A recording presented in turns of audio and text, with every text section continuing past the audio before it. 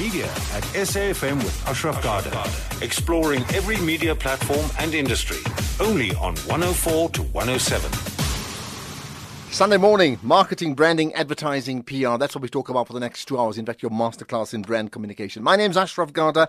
Welcome indeed to the show. And I certainly know many people have this appointment listening and sometimes viewing when we record this and post it on Facebook Live and other platforms as well. So when you do that, of course you are. If you're listening, of course you're doing just that. Thank you for tuning in. Hashtag Media Show. It's an important hashtag you need to use so you pick up a trend of discussion all throughout the morning. But whenever we're talking about a certain issue, you certainly can call in 0891 104 207. And when you do call in, it's short, sharp, please, right?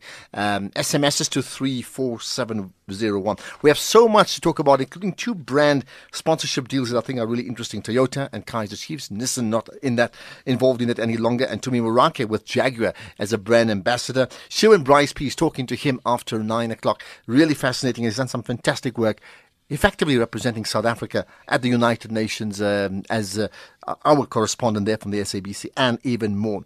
But let's start with something that's really, really important. Every Sunday we start with what we call a thought leader discussion. So our thought leader today, with all the responsibility that goes with being a thought leader, is William Bird from Media Monitoring Africa. William, good chatting to you. Hi. Hi, thanks. Hi, good morning. Thanks for having me on the program. Good morning indeed. Right, so what we're going to talk about is the issue of normally victims don't get ID'd until they get to court, right?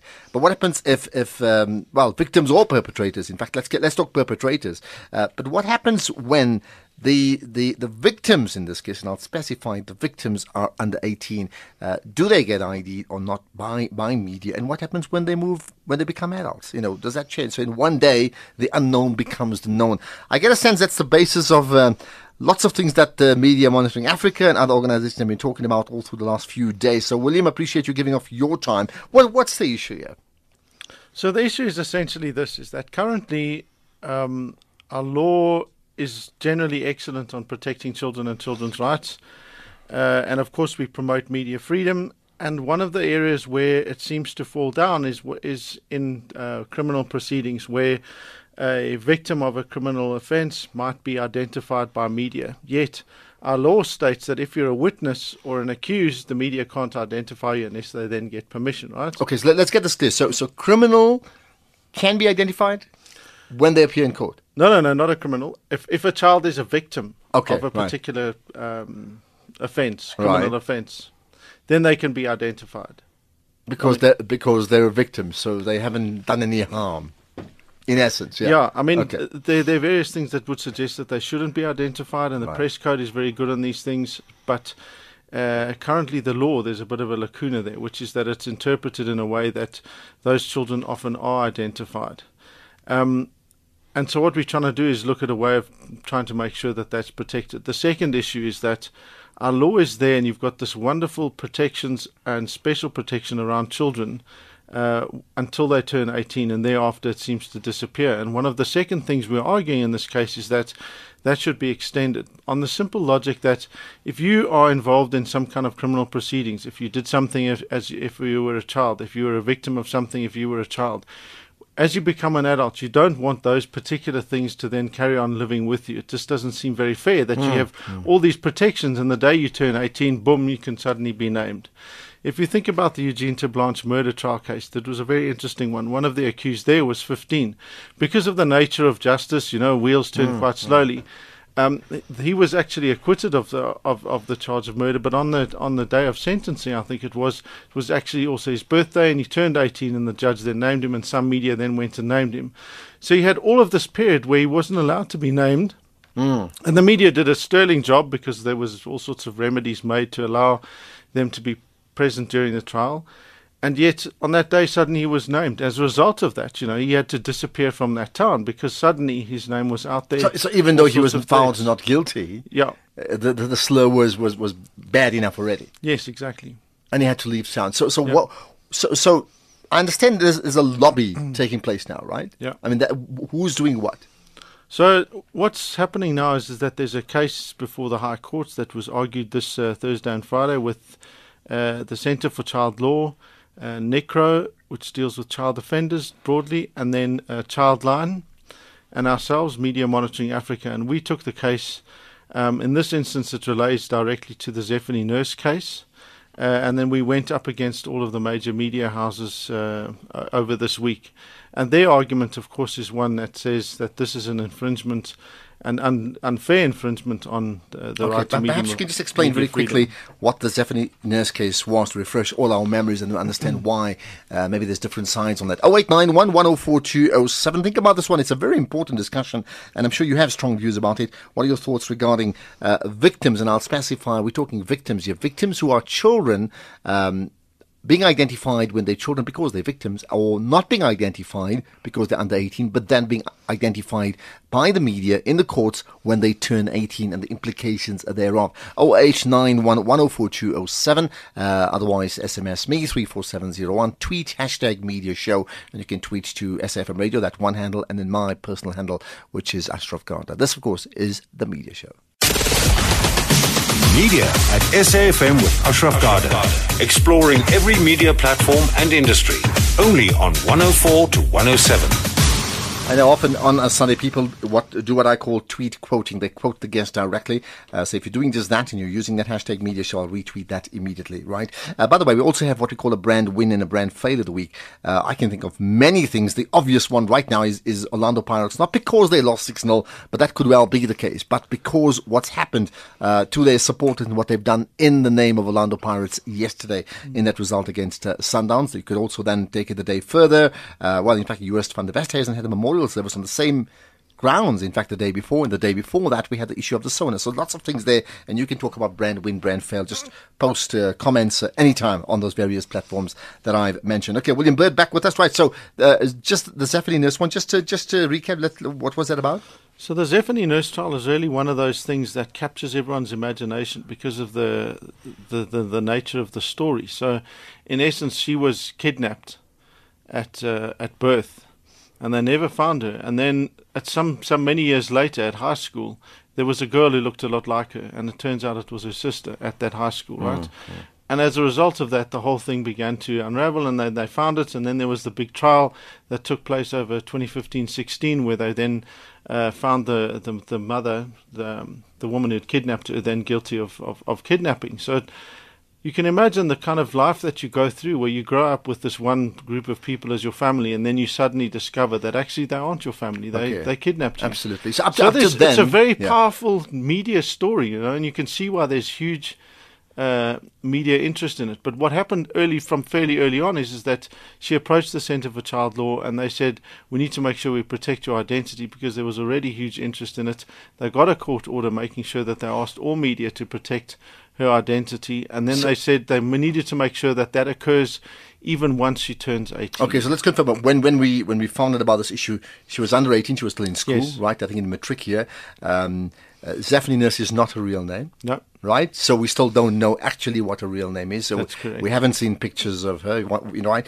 And in that case, she's been protected. Yes. Right. So you're saying now, is she 18 already now? Now she might be. Oh, okay. So what's happened now there?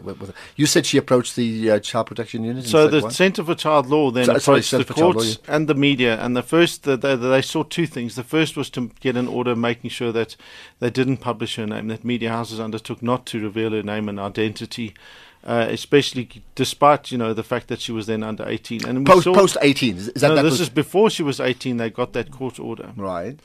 That was because already there were a number of less than scrupulous media houses who were going around trying to get information and reveal her identity. Someone even wrote a book with all they used was a thin little black stripe and had her on the cover. This is despite the court order being in place. And then the part B of the case, which is what was argued this week, was in essence in this regard about the fact that once she turns 18, we need to make sure that her identity remains protected, that they don't just then go, okay, well, she's 18 now, we can then go ahead. So in terms of the law at the moment, if she's 18, she will not be protected? Yes. Okay. So they could, but fortunately the court has granted an order, so any media that reveals her now would be in contempt of court. Okay, so that is what was granted this week? Yes. All right. If it was not granted, they would have gone ahead and just, we would have be at liberty to just express what we want if we chose to do just that. Yes. Yeah. All right. How significant is that? So it's very significant because, and this is one of the reasons why you look at organizations like Childline and NICRO that deal with children that are either in trauma or going through trauma or experience significant levels of trauma of various kinds.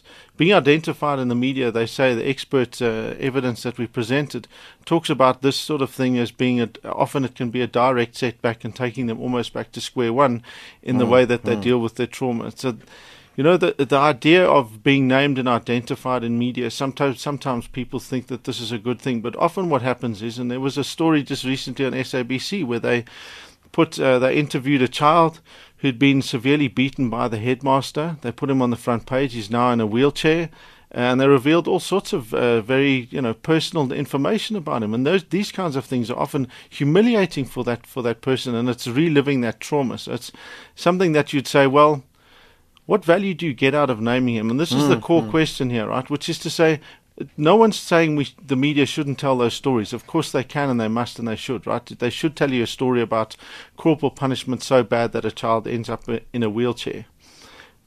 But what value does knowing that person's name and identity bring to it if you can find other ways of telling it? Can the media generally find other ways of telling it? Well, yes, if they use their imagination. We know there's some outstanding media professionals out there who do these things on a regular basis, and we highlight that on a weekly basis. So let's take the Zephany nurse example because it's so...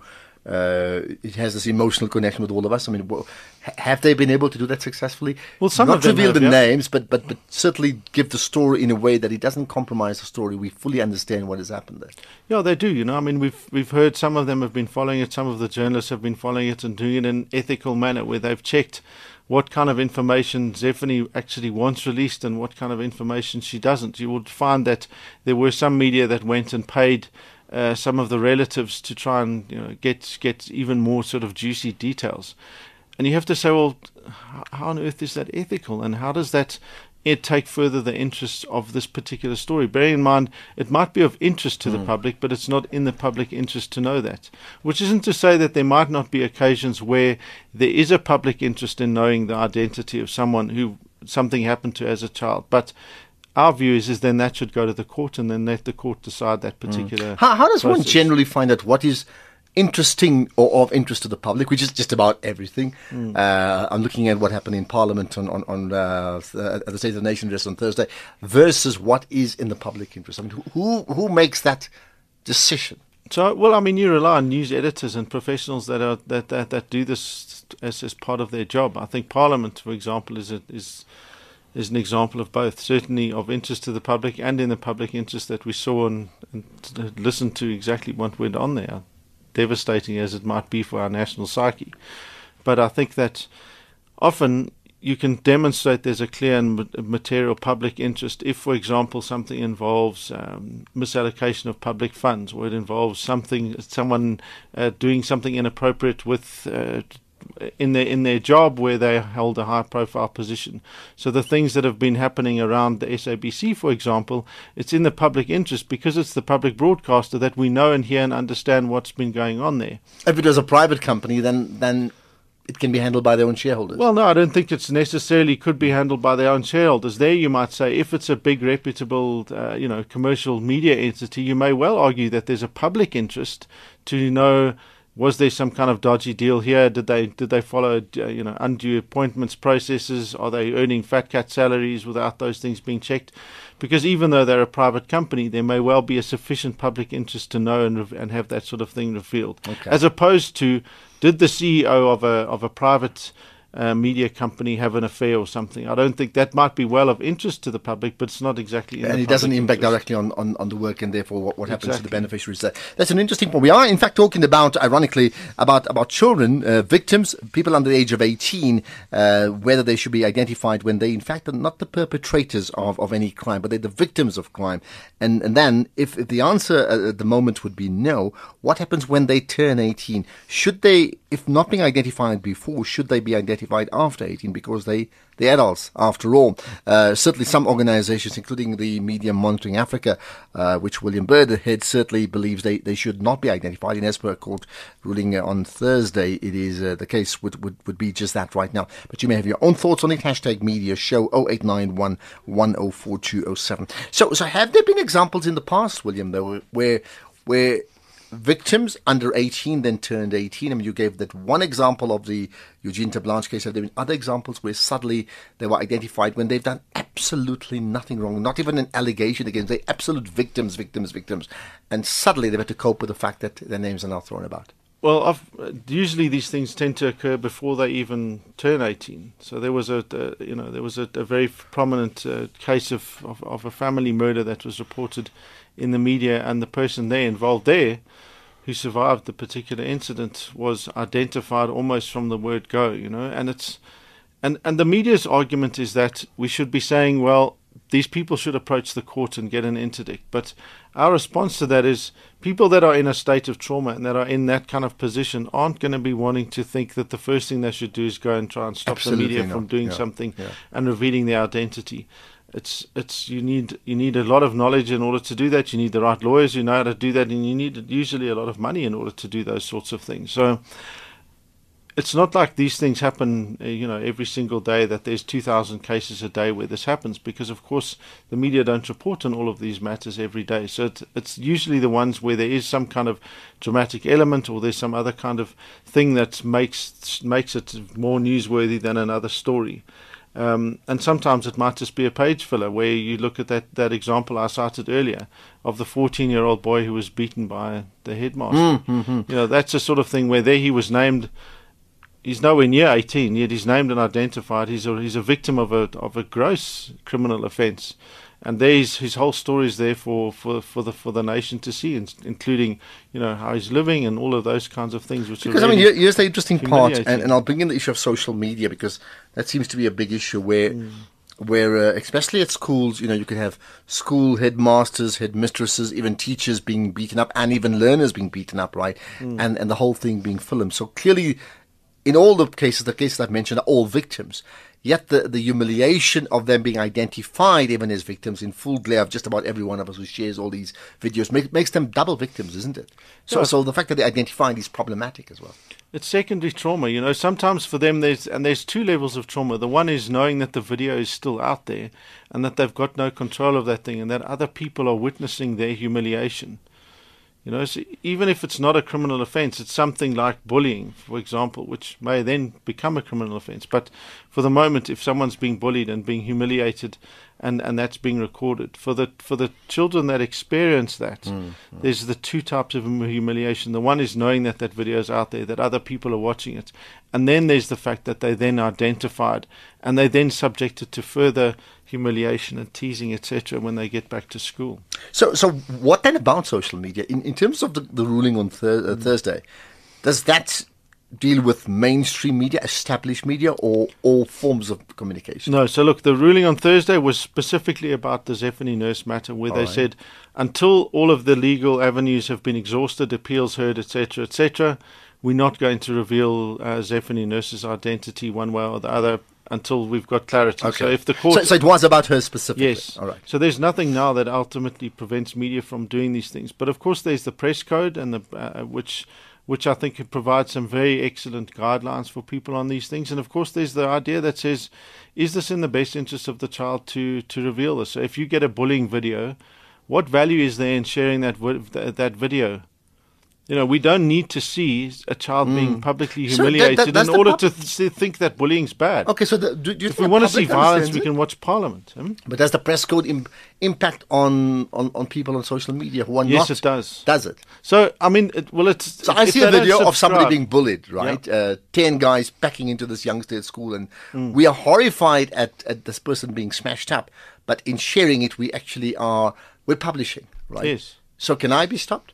You could, under the press code, you may well be prevented. I mean, there's a little bit of a fuzzy area because if it's you as Ashraf, okay, not me, SAFM, public, right? But if you're an ordinary citizen, if that gets picked up by the media, then yes, you can. But there's also the other remedies that ordinary citizens have available. So you may well be then subjected to other kinds of litigation if you do share that video. Remember, you're not allowed to share certain kinds of content.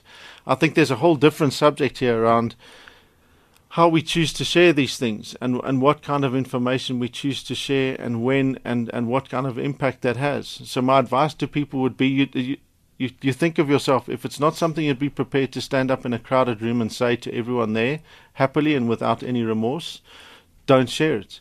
If it's something that, if that was your member of your family in that particular instance, would you do it? And if your answer to that is any level of doubt, don't share it. But up to now, I mean, we've chatted about that. I mean, that sort of advice has been general, but that normally is about concerning yourself. Don't share intimate pictures of yourself and your family and other people because, they may sort of be exposed. But in this case, do they get it? I would think not.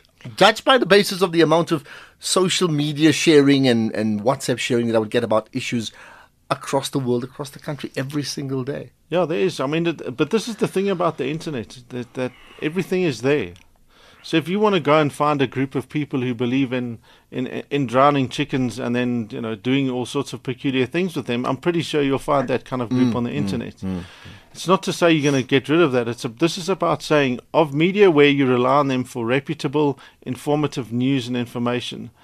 You want to be making sure that they're adhering to the kinds of ethical principles and the ideas that are enshrined in our Constitution.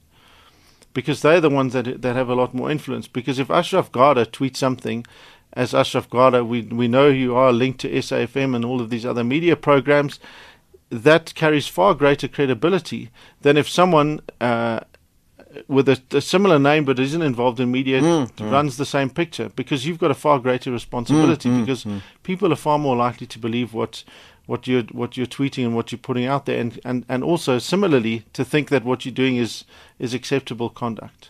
Yeah, good point. Where do we go from here? I mean, anything missing in the discussion that you want to bring up before we wrap up? So I think that it's important for us to sort of look at the way that the court is struggling to find a balance around how we make sure that we protect children's best interests, which are covered in our Constitution, and also make sure that we also protect media freedom, and that we have the debate about saying, well, where does that balance lie, and what is the best way of seeking it? We believe that the best way of seeking it in this particular case is to say, in a matter where a child is in a situation where there are criminal proceedings, the default should be don't reveal their name and identity unless you can put forward a fairly compelling public interest case as to why the court should in fact allow you to name. Why would that differ from a victim, and I'll emphasize the word victim, of someone who's an adult, 25, 30, 35? Why should the victim then be identified when the person's already the victim, never mind the age? So that's a good question. So often already there's a subclass of people there. So if, women, for example, broadly who are to experience rape or to survivors of rape or victims of rape, media have to be very careful about naming or identifying them. They usually have to approach them and get special permission either from them to do it, right? But then it's you as an adult, so you're entitled to say, yes, you can, or no, you won't. But when you're a child, the ultimate guardian for all children in South Africa is the court, right? So they're the ones that say, if you're a child, there's a special protection. The moment you aren't, then you aren't. Then you're an adult. Then you have to fend for yourself. Just we're going to wrap up. This is not part of the brief, but I'm pretty sure you have strong views on this one. SANEF issued a statement yesterday, I think, regarding what's happened in Parliament. What happened there? Would you like to just comment? So I think they covered a range of things. I think that we've seen a fairly despicable level of treatment of media and media professionals. They were all talking about it on the event. If you switched across the different channels, how they were the amount of police that were there, not allowed to do not allowing them to do their work, how they were trying to hamper them from getting through to people when the EFF were kicked out, how they were not letting them get through to them, all sorts of things. Because am I right? When the EFF gets kicked out or carried out, it is in the public interest story for the media to follow that, isn't it? Well, of course it is. I mean, you're dealing with a massive public interest event. On what basis can you possibly suggest that it's not in the public interest that the media should be going and be allowed to film every element of that? irrespective of whether you agree with the EFF or think that they were completely appalling. That doesn't matter, but you must. It's Parliament. It's owned by the people of this country. We need to see what's going on there, because very, very few of us can actually be in the grounds to do that. And we rely almost exclusively then on media professionals who are there to bring us that story from different angles and perspectives. Lovely. You know, you might condemn them or you might say, yes, they're great, look at how badly they're treated. It doesn't matter, but you must let them do their job. In the same way as we saw, ironically, the Orlando Pirates storming over the pitch yesterday, and some people then pulled out the cables of SuperSport, not wanting people to see what was going on in the game. Same thing. And that happened with Parliament audio. You know, we saw that there were times, the moment things started to get hot and heavy, they cut the audio feed. I think that's simply fundamentally outrageous. It didn't happen. I mean, it's just very clear who was They're talking lying. Yeah. We know that. You know, for them to do that, those people must be held accountable. This is our Parliament. This is not some kind of funny joke that you can decide, oh, it's a football game kind of thing where there's other potential interests that might arise. This is Parliament. For them to have decided for us what we get to hear and not get to hear, I think is offensive, it's patronizing, and it's fundamentally What do you think wrong. is going to happen? I mean, SANEF's made a statement. People can check it out, certainly on social media. And if I find it just now, I'll get Tapelo to just tweet it as well. Perhaps you can do the same as well. Yep. What's going to happen out of that? Well, I think SANEF's looking at action. We're also looking at potential legal action in response to some of those particular actions, because it's not something that we can just say, oh, well, you know, it was one of those things and let it lie. This is a direct attack on our democratic rights. Okay. William Bird, thank you for your time, as always. Appreciated. Feel free, by the way, to tweet all the things you've just mentioned to me and more, and I'll certainly amplify that. Just hashtag Media Show. William Bird is from the head of Media Monitoring Africa. Fascinating issue that I think you need to be having this discussion at home, and in your control, you get this gory, detailed video where somebody's a victim and you know it's wrong. By sharing it, are you not giving even the perpetrators the type of publicity they need, and are you not putting double pressure on the victim? Already is a victim, or she's a victim, but doubly so. Just think about that before you do it next. Some important issues coming up, including the launch of a new magazine specifically targeting vegetarians, coming up right after this.